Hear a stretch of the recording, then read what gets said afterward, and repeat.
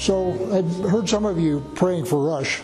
I was thinking last night, in the last 6 months, the world has lost, I've lost, whatever, 2 people that were really important to me. One of them was Rush, and I enjoyed him very much. He was about the only talk radio guy I listened to, and I enjoyed him. And the other one was Rabbi Sachs, who died this past fall. So I figured I'd combine both of them and see how it goes.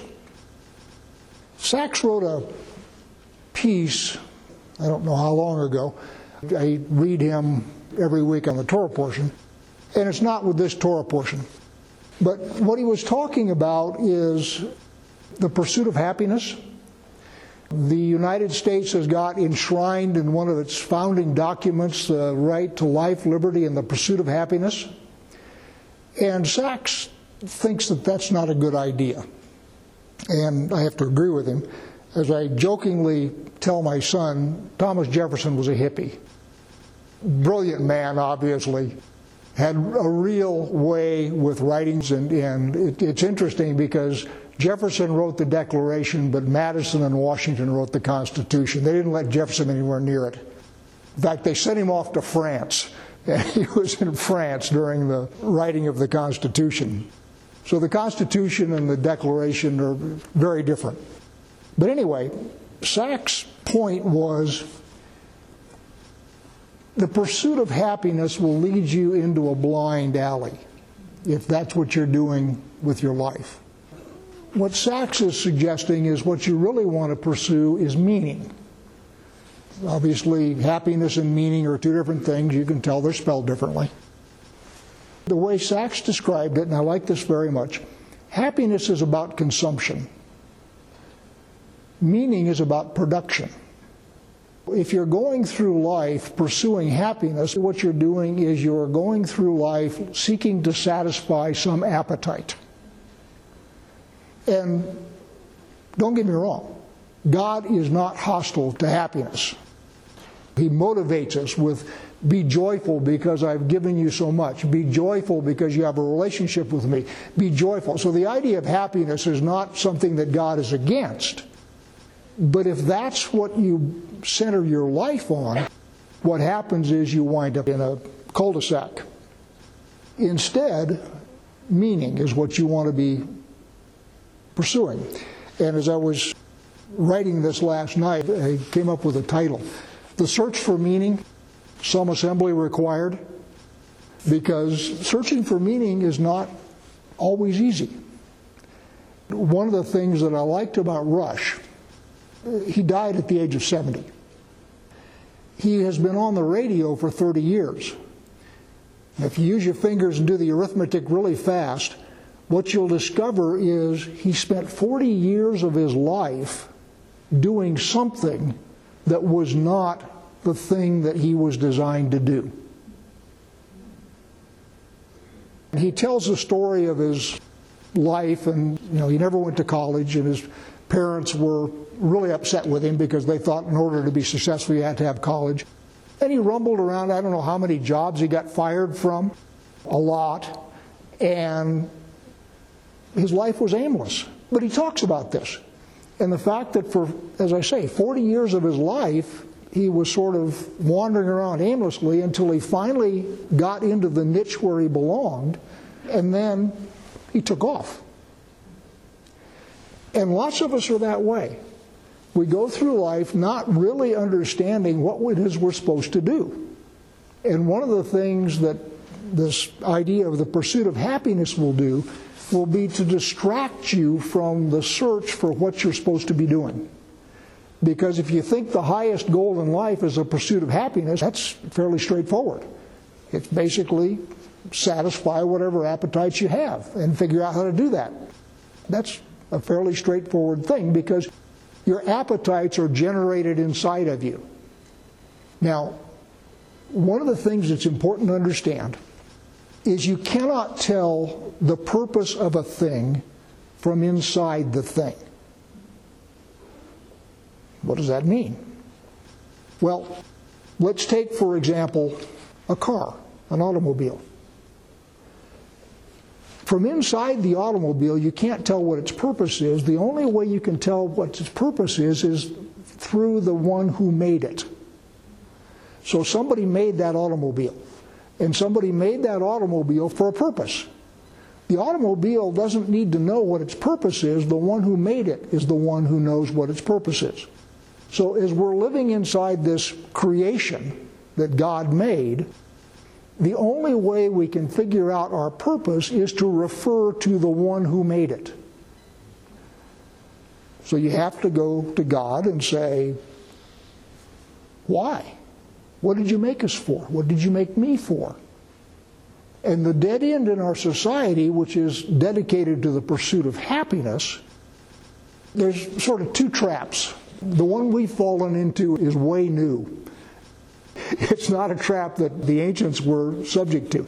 We read in the Haftorah today about Ephraim, and Ephraim went off into idolatry, idol worship.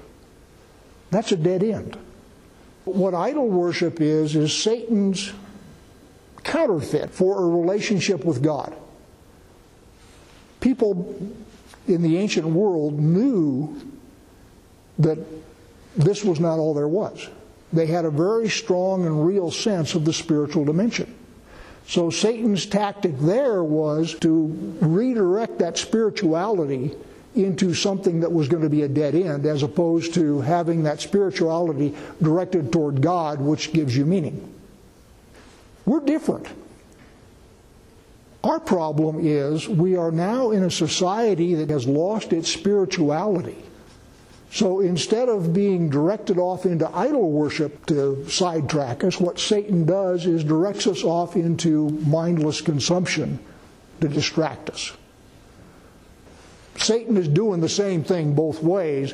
Both cases, what he's trying to do is trying to distract us from focusing on God to figure out what the meaning of our life is. As I say, the popular tool used to be idol worship. Now the popular tool is pursuit of happiness or appetite. But it's the same goal, which is to keep you from figuring out what it is you're supposed to be doing. That brings us to Jacob's ladder. You all knew that was coming, right? Let's look at Jacob. I don't know how old right off the top of my head he was when he stole his brother's blessing and got run out of town. But up until that point, Jacob's life had been the pursuit of happiness. He envied his brother. His brother was the firstborn. So what he did is I don't know if there was a trick involved. He took advantage of his brother's impulsive nature. What I really want is I want to be the firstborn. And by the way, that goes all the way back to Cain and Abel.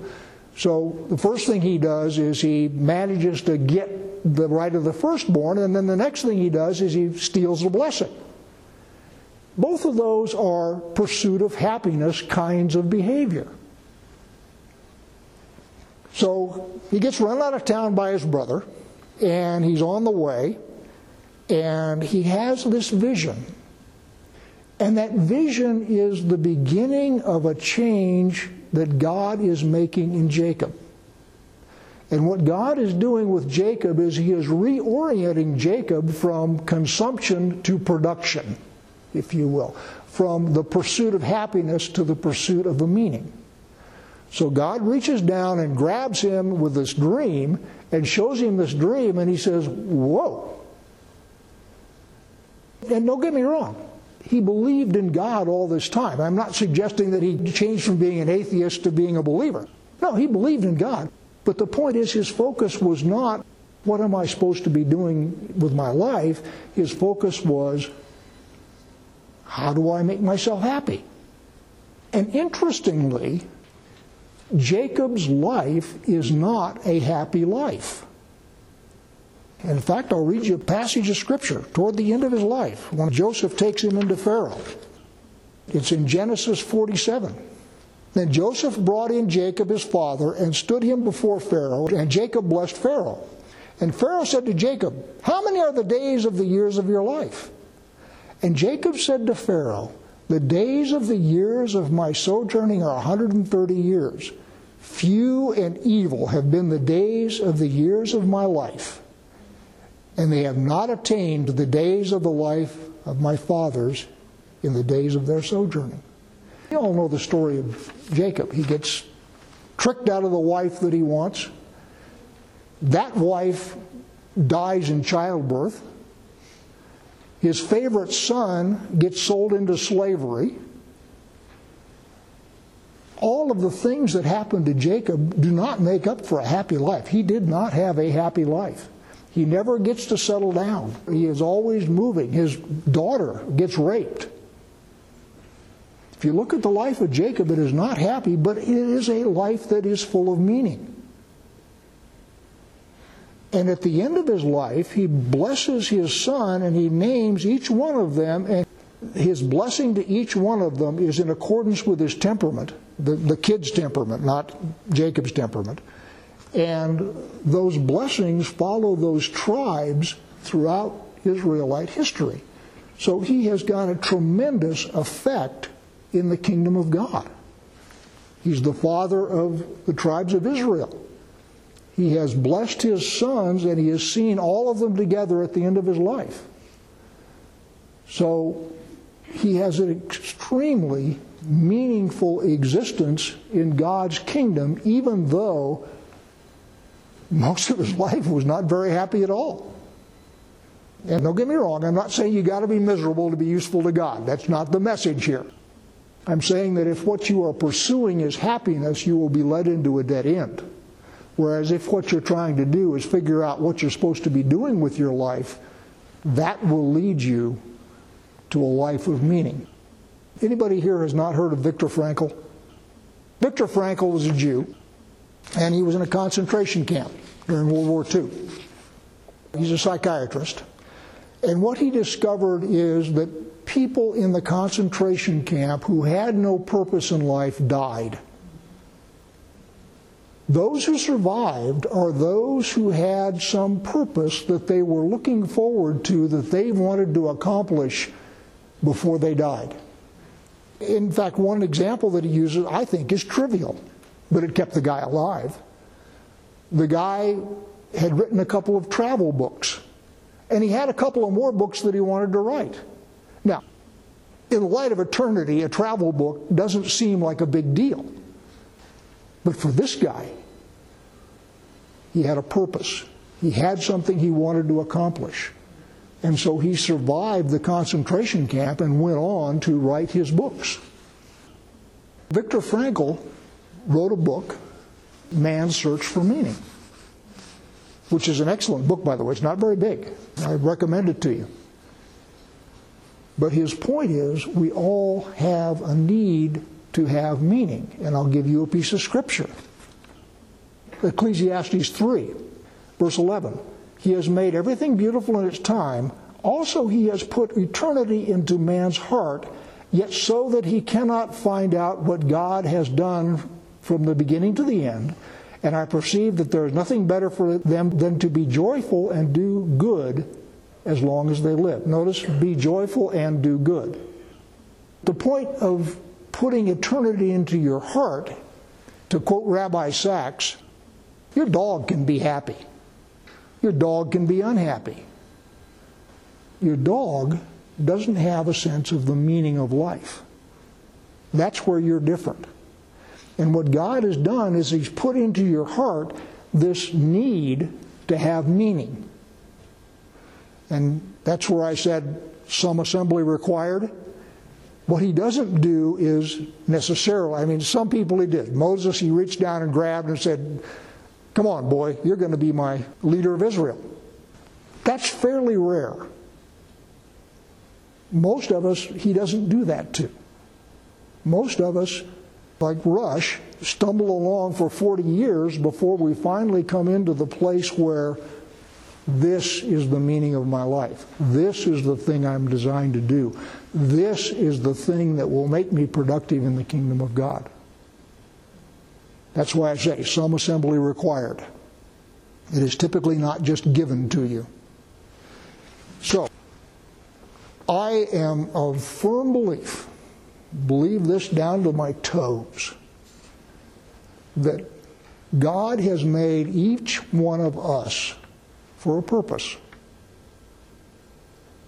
I'm not always sure what that purpose is, but I am rock solid sure that I have one. And I'm rock solid sure that you have one. I am also rock solid sure that God has given you everything you need to figure that out. From the stupidest person in the world to the biggest genius in the world, everybody has been given what that person needs to figure it out. Because if he hasn't given you what you need to figure it out, then he's cheated you. And God's not a cheat. Now, when I say giving you everything you need, it may be he will bring somebody into your life, like what happened to Rush. Rush is sloshing around at the age of 40, not sure what he wants to do, and somebody came to him and says, "You want to do radio? Start doing radio."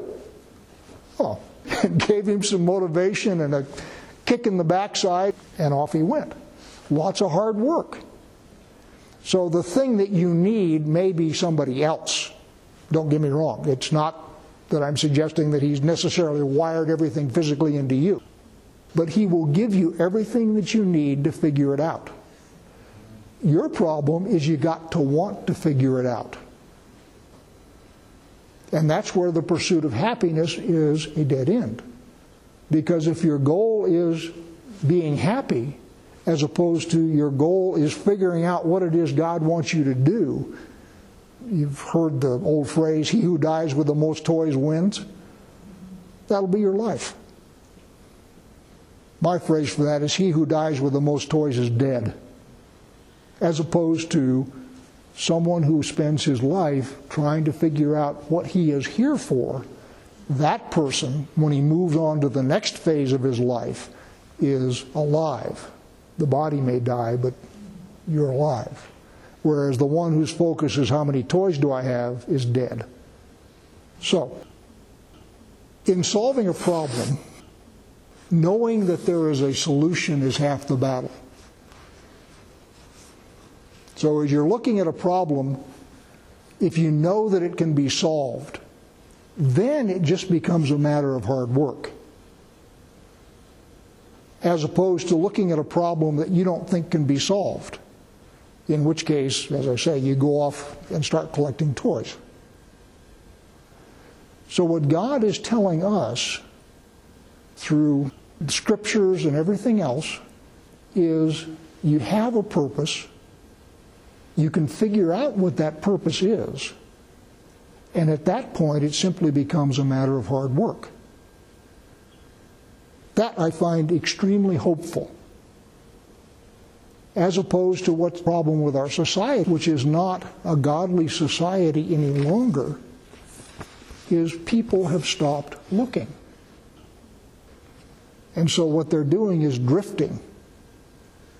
And they're distracting themselves with toys. Our society is miserable. We have suicide rates out the ceiling. Divorce, abortion, all of those kinds of pathologies are a function of people who have no purpose. In fact, I'm reading a book right now. He's talking about drug addiction. And his thing is, drug addiction is a function of people with no purpose. And they're trying to find some kind of purpose. And that purpose they're trying to find is in an altered conscious state. Don't like the consciousness I've got right now. Maybe the drugs will give me a better consciousness. And that's endemic to a society that is mired in the pursuit of happiness instead of a society that is directed to find out what its purpose is, to find meaning. One of the things that I will suggest that you can do is when you find people who are directionless like that, give them the idea that there's something that only they can do. You may be the only one that can comfort somebody else. You may be the only one who can lay hands on someone and heal them. You may be the only one that can start a radio show that will sweep the nation and change the conversation. You may be the only one who can whatever. And as I say, it doesn't have to be nation sweeping. It can be person to person. You may be the only one who can do that. You may be the only one who can say the word that will change a young woman's mind. You may be the one who can do that. And that's a purpose. That's meaning. And everybody has one. So, some assembly required. Find yours.